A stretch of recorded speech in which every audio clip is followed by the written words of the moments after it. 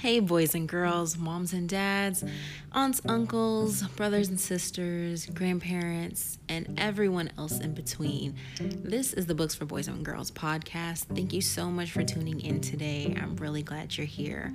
I am your host, #Heather Johnson, and today we'll be reading Read and You Will Know from 50 Famous People, which is a book by James Baldwin. And it's a book of short stories. Made-up short stories about 50 famous people, although there is a little bit of truth to each one, so I hope you enjoy. Mother, what are the clouds made of? Why does the rain fall?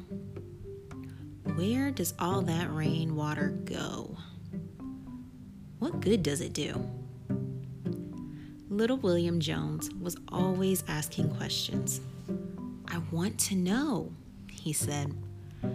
I want to know everything.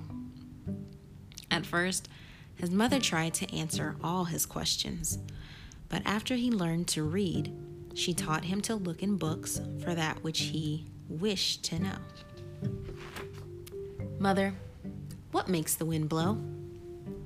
Read and you will know, my child. Who lives on the other side of the world? Read and you will know. Why is the sky so blue? Read and you will know. Oh, Mother, I would like to know everything. You can never know everything, my child, but you can learn many things from books. Yes, Mother, I will read and then I will know. He was a very little boy, but before he was 3 years old, he could read quite well. By 8, he was the best scholar at the famous school, Harrow. He was always reading, learning, inquiring. I want to know, he kept saying. Read and you will know, said his mother. Read books that are true. Read about things that are beautiful and good. Read in order to become wise. Do not waste your time in reading foolish books. Do not read bad books.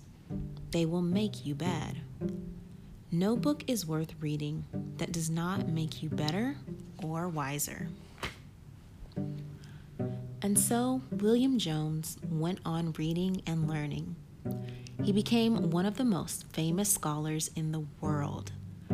The King of England made him a knight and called him Sir William Jones. Sir William Jones lived hundreds of years ago. He was noted for his great knowledge, the most of which he had obtained from books. It is said that he could speak and write in 40 different languages. The end.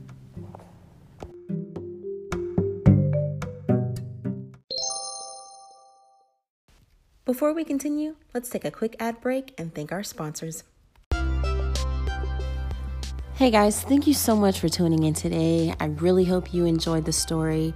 If there is a specific book that you would like to hear, please let me know. You can send me a voice message using the Anchor app, or feel free to email me at #HeatherJohnson@gmail.com. And also, please do not forget to rate, review, and subscribe so that way we can continue to make improvements to the podcast. All right, then.